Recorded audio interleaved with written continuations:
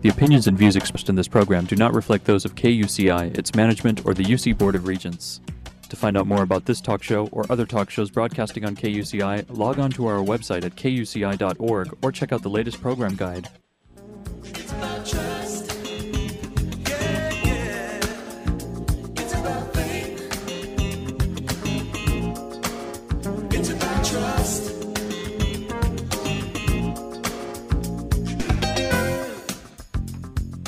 You're listening to KUCI 88.9 FM in Irvine and KUCI.org on the net. Welcome to Prescriptions for Healing Conflict. I'm Lloyd, I'm the show's engineer, and your host is Mari Frank. Mari's been an attorney mediator for 26 years, and during that time she's resolved thousands of disputes as a neutral conflict healer. She's a member of the Orange County Superior Court Mediation Panel, and she's been a law professor of negotiations and mediation, and presently teaches negotiations right here at UCI. She's the author of Negotiations Breakthroughs and co-author of Stepping Stones to Success and several other books. To listen to previous interviews, see upcoming guests, download podcasts, and learn more, visit www.conflicthealing.com. So Mari, what's your show about today? Lloyd, today our show is about what really matters in life. And when you realize what really matters in life, then you don't want to spend a lot of time in conflict. And we have this wonderful book here by Dr. Karen M. Wyatt, MD. And I have it right in front of me, and it's really a wonderful book. It's called What Really Matters, 7 Lessons for Living from the Stories of the Dying. And you and I both know that we have been through death and dying with family members, and we've been through hospice, and we know what this is like. And it's just such a enlightening, inspiring book. In fact, it's this. In the back here of the book, it says, a timely and important book that will help you live with greater joy by William Gladstone, author of 12 and the Motorcycle Gang, wrote that. And here's another one by Larry Dossey, MD, who has written many books, another MD, and his is he's the author of Healing Words and the Power of Premonitions. And he says, Dr. Wyatt addresses a long-standing taboo in our youth-obsessed feel-good society, death and the process of dying. Since everyone dies, the statistics are really quite compelling. We ought to pay attention to death's significance and meaning in the advance. So let me tell you a little bit about her. Great lady. She's a family physician who has spent her 25-year medical career working with patients in challenging settings such as hospices, nursing homes, and indigent clinics. She has founded a free medical clinic and a homeless shelter, accompanied 3 medical mission trips in teams to Honduras, and she led a nonprofit clinic for the uninsured in its growth from a 4-hour per week all-volunteer operation to a full-time, full-service medical center. And she has also wrote a chapter for the book Consciousness and Healing, Integral Approaches to Mind-Body Medicine, edited by Marilyn Schlitz and Tina Amaruch. And she's been really inspired by her hospice patients.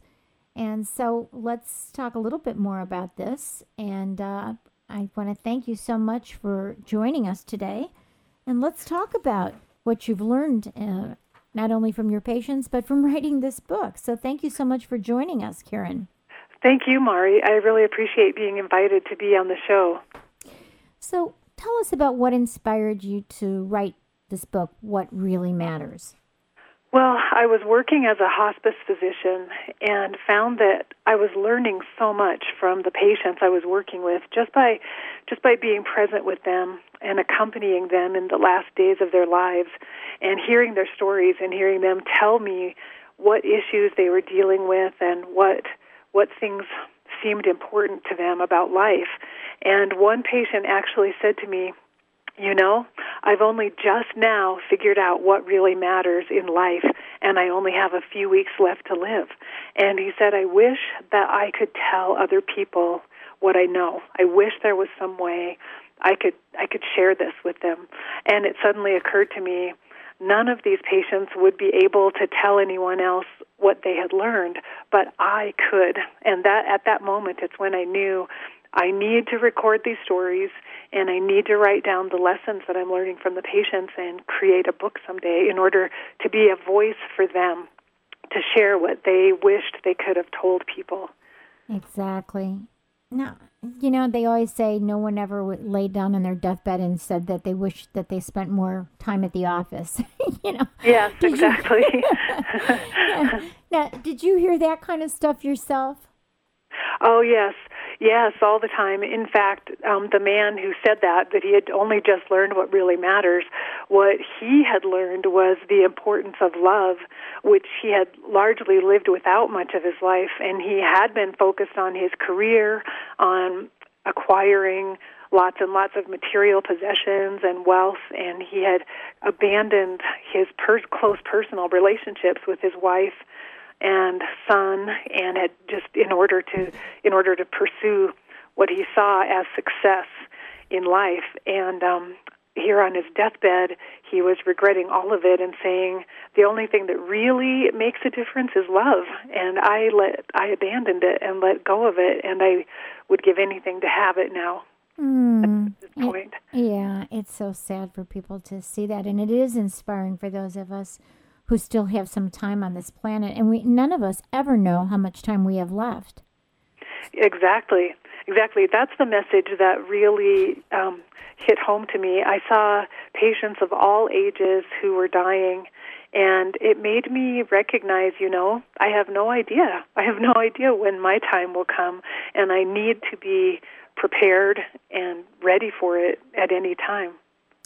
In other societies, like in Spain, they really deal with death head on. I was a student, before I became a lawyer, I, had a master's, and one of my minor was Spanish, so I'd have to read a lot of Spanish novels. And the Spaniards are really kind of preoccupied with death. They've got that whole thing with the bullfight, facing death head on, and a lot of the writings are about death and what it means. In our society, we don't do that, And so how have you been able to actually overcome our society's reluctance to even talk about death and dying? Because we really do. I mean, I face it head on. I've been with my mother through hospice. I went through a death and dying with my sister when she went through a very, very long dying death, just actually from a spider bite, and that caused septicemia. And so it was she had been healthy one day, and then the next day she's not. But it took, we were trying to keep her alive for a long time, and so we went through this long process of the dying and what it meant. So I've learned to face it head on. So how have you been able to overcome that when people don't want to talk about that kind of stuff in our society? Well, I actually first tried to write this book and publish it about 12 years ago, and found no one interested whatsoever. I was invited to a few conferences where I spoke about death and dying, and no one came. The room was virtually empty for my talks, and I couldn't find an agent or publisher interested in the book at all 12 years ago, and they all told me no one wants to hear about this. But I got inspired to try again in the last couple of years and found much more openness to the subject. I think things are beginning to change a little bit in our society, but the most success I've had has been with the format I used in the book of telling actual stories of patients. That seems to put people at ease, and the stories are something everyone can relate to.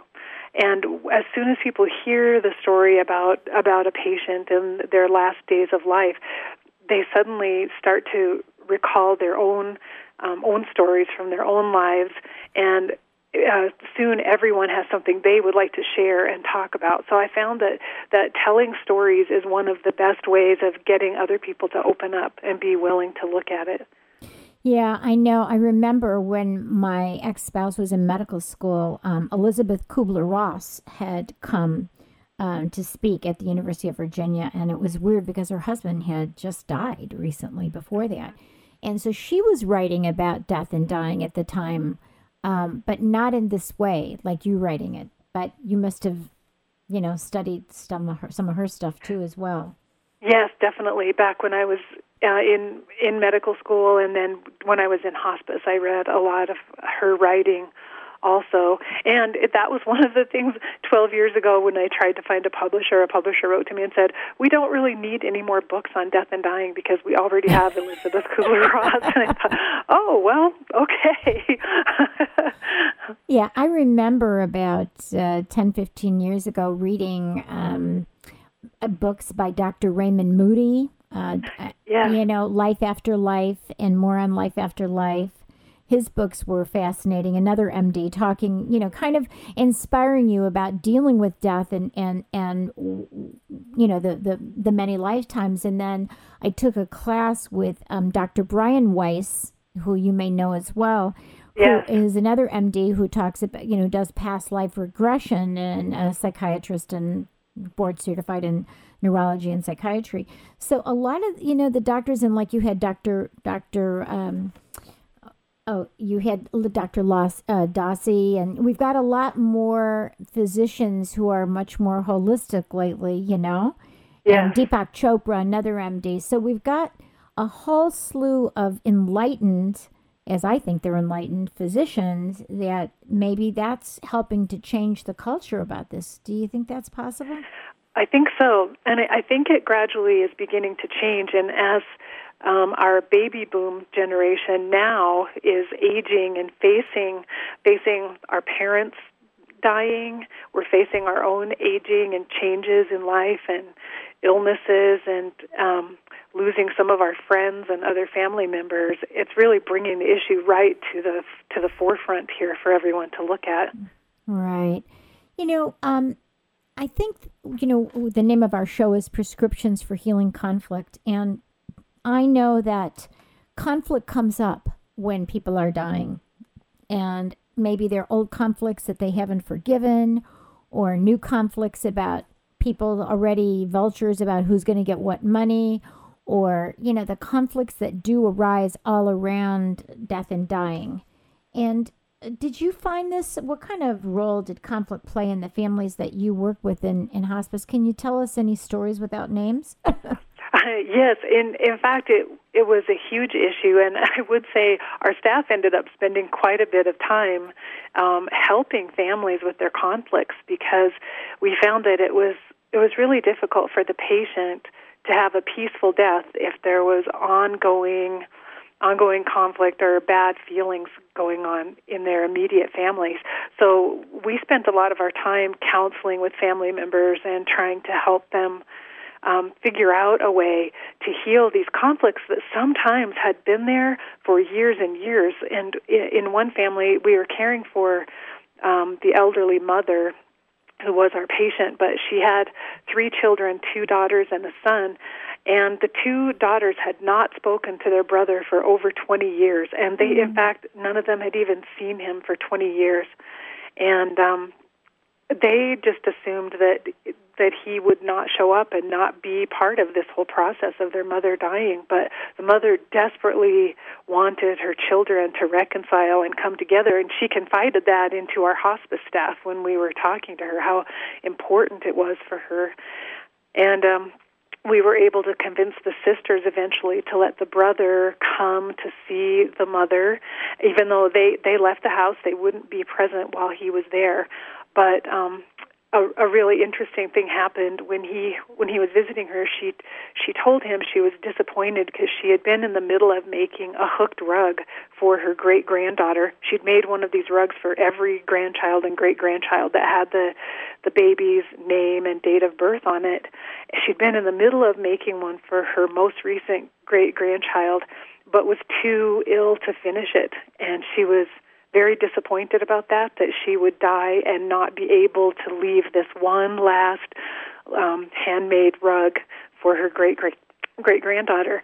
Well, it turns out the son, unbeknownst to his sisters, actually took that hooked rug with him and finished it himself, having never done anything like that before, not being in the least a crafty person, but he figured out how to do it, and he finished making that rug for their mother. So a few days later, he came back again for a visit with a shopping bag with something inside it. And the sisters that day decided they were going to stay because they were curious about what he was bringing to their mother. Right. So they stayed and watched from outside the room, and he pulled out that rug and showed it to his mother. And the sisters were absolutely overcome. They couldn't believe it, what a loving gesture that was on his part.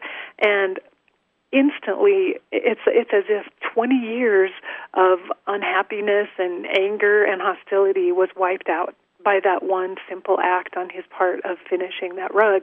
The sisters just burst into tears and started crying and forgave him, and they all hugged each other. And it was such a beautiful story to see our patient was able to die with her issues resolved. The rug was finished, and her children finally came together again and were there for her. And it was a wonderful story. And seeing that happen inspired us. We really can help people. People really can resolve these conflicts, even though they have such a short time to do it. They really can do it if they're motivated to at the end of life. So it inspired us even more to get in there and talk to families and tell them you have to work on these conflicts. Now what I would like to do is encourage people, don't allow conflicts like this to fester over years and years of life. Solve them right away when they come up, and don't allow it. Don't allow this to even be there, so you don't have to spend all this time at the last moments of life trying to fix it. Right, and all that pain and all that joy that you could have had during all that time that you wasted, the energy of the pain, of the anger, and the conflict. Oh, yes, exactly. That's why I think the work that you do sounds so valuable in helping people understand how to heal the conflicts, because there's always a way to heal it, always. Yes. It just takes time to find it. Yes. We're speaking right now with Dr. Karen M. Wyatt. She's a medical doctor, and she wrote this wonderful book called What Really Matters, 7 Lessons for Living from the Stories of the Dying. One of the things that I loved about hospice, my mom was in hospice. She had a stroke, and, we tried to keep her alive. She, she had been on dialysis, and, the whole story that I don't have to go into, but I finally gave up basically and said, okay, we're going to do hospice, which a lot of people fight that. They're not ready to let go. Yeah. And I found the hospice people were so wonderful. It was such an inspiring experience, as opposed to like when my dad died. Suddenly you don't experience that. I must tell you how much I honor people who do hospice. It is a process that was beautiful for me. Even though it was sad to lose my mom, I have fond feelings of that process of going through hospice and seeing how death and dying is part of life. Like, just like when you have a baby and you buy the book, The First 12 Months of Life, and you say, oh, wow, this is happening. Yeah, now the baby's smiling at 6 weeks. Oh, wow, the baby, turned over. You know what I mean? And then they were able to tell me this is the process that you will see in the dying process, and what signs to look for and how to know and to be part of that. And that to me was very reassuring to know that there is this process, that this is part of the life and death cycle of life. I mean, that just was amazing to me. Yes, it's something that I think everyone needs to know. That's one bit of information I want to share with everyone, is that it is a natural process that our bodies go through to actually die at the end of life, and it is a beautiful thing when you see it unfold and see how it takes place. Yeah. What about, I know you talked a little bit about forgiveness, and I want to kind of go back to that issue about conflicts and what you learned about conflicts, because there are, when people realize they don't have much time left, it's just like if I say to my clients, if you knew that today was your last day on earth, would you want to be spending it in this kind of angry situation, or what would you want to do? And I think people don't realize that they have choices about whether they want to engage in conflict. And it seems to me like forgiveness would be a huge issue in hospice. Am I right? Yeah. Oh, yes. Yes, I would say that forgiveness was probably the most common issue that I saw patients working on. Virtually every single patient had someone that they needed to forgive or be forgiven by, and all of them had to kind of come to terms with what had happened in the past and how they had neglected to resolve old issues. And what came through to me from all of that is, as you mentioned before, how much energy people have wasted and tied up throughout their lives in negative relationships and holding on to negative feelings toward other people that really could have been resolved a long time ago, and then freed up that energy for them to use in some other way in their lives for other things, for a more positive purpose, instead of holding on to grudges and hostility from something that happened a long time ago in the past. So forgiveness, I would say, was the most profound lesson I learned also that changed my life, because I had to really look at myself and look at things that I had been holding on to for a long time. And I still look at it every single day, every day almost. I kind of go through and review, like, okay, is there anything I'm holding on to that I need to work on letting go of right now, that something that disappointed me or happened, that I need to get through it and get over this now and let go of that. So that lesson definitely made the biggest impact on me and changed my life the most. You know, I keep thinking as I get older and thinking about my loved ones who've passed on, and I'm thinking of this saying that I heard that was a Buddha saying, that all suffering comes from not accepting what is. And that I remind myself all the time when something happens that I don't like. Yes.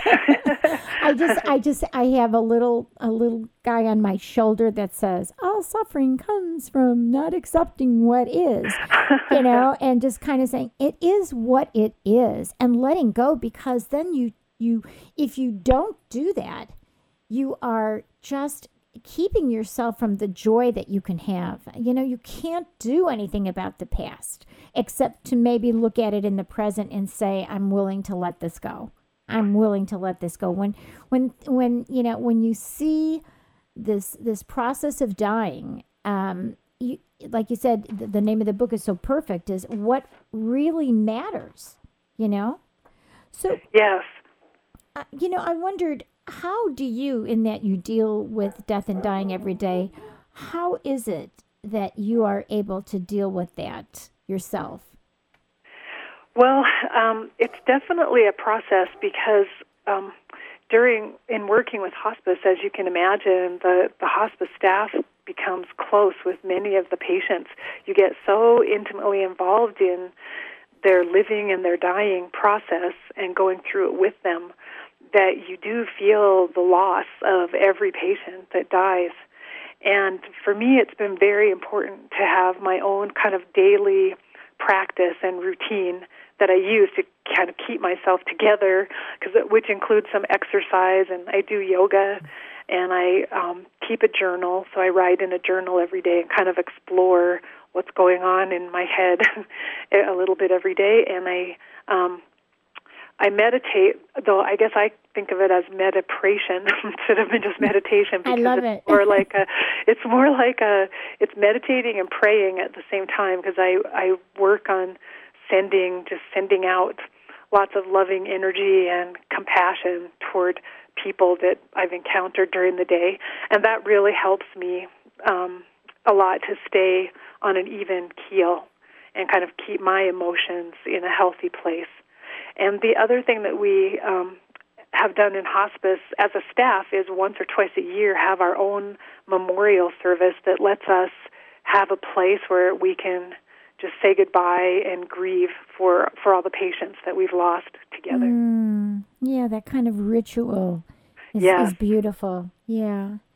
What, and this book is just so beautiful, and I love all the quotes that you have. What 3 things would you like people to really get as a lesson from what you learned? And what would you like them to pay attention to in their lives? Well, we already talked about forgiveness. I think that comes number one, as I think the thing that could make the biggest difference in people's lives if they could learn to practice forgiveness on an ongoing basis as they go along in life and keep their energy out of the past. Mm-hmm. Stop sending all this energy back into old past history and past wounds. And the second thing has to do with the not sending too much energy into the future and the idea of letting go of so much worry and anxiety about what's going to happen in the future, and just keeping the energy in the present moment. And that was another profound lesson for me, was seeing how much these patients at the end of their lives cherished every single moment.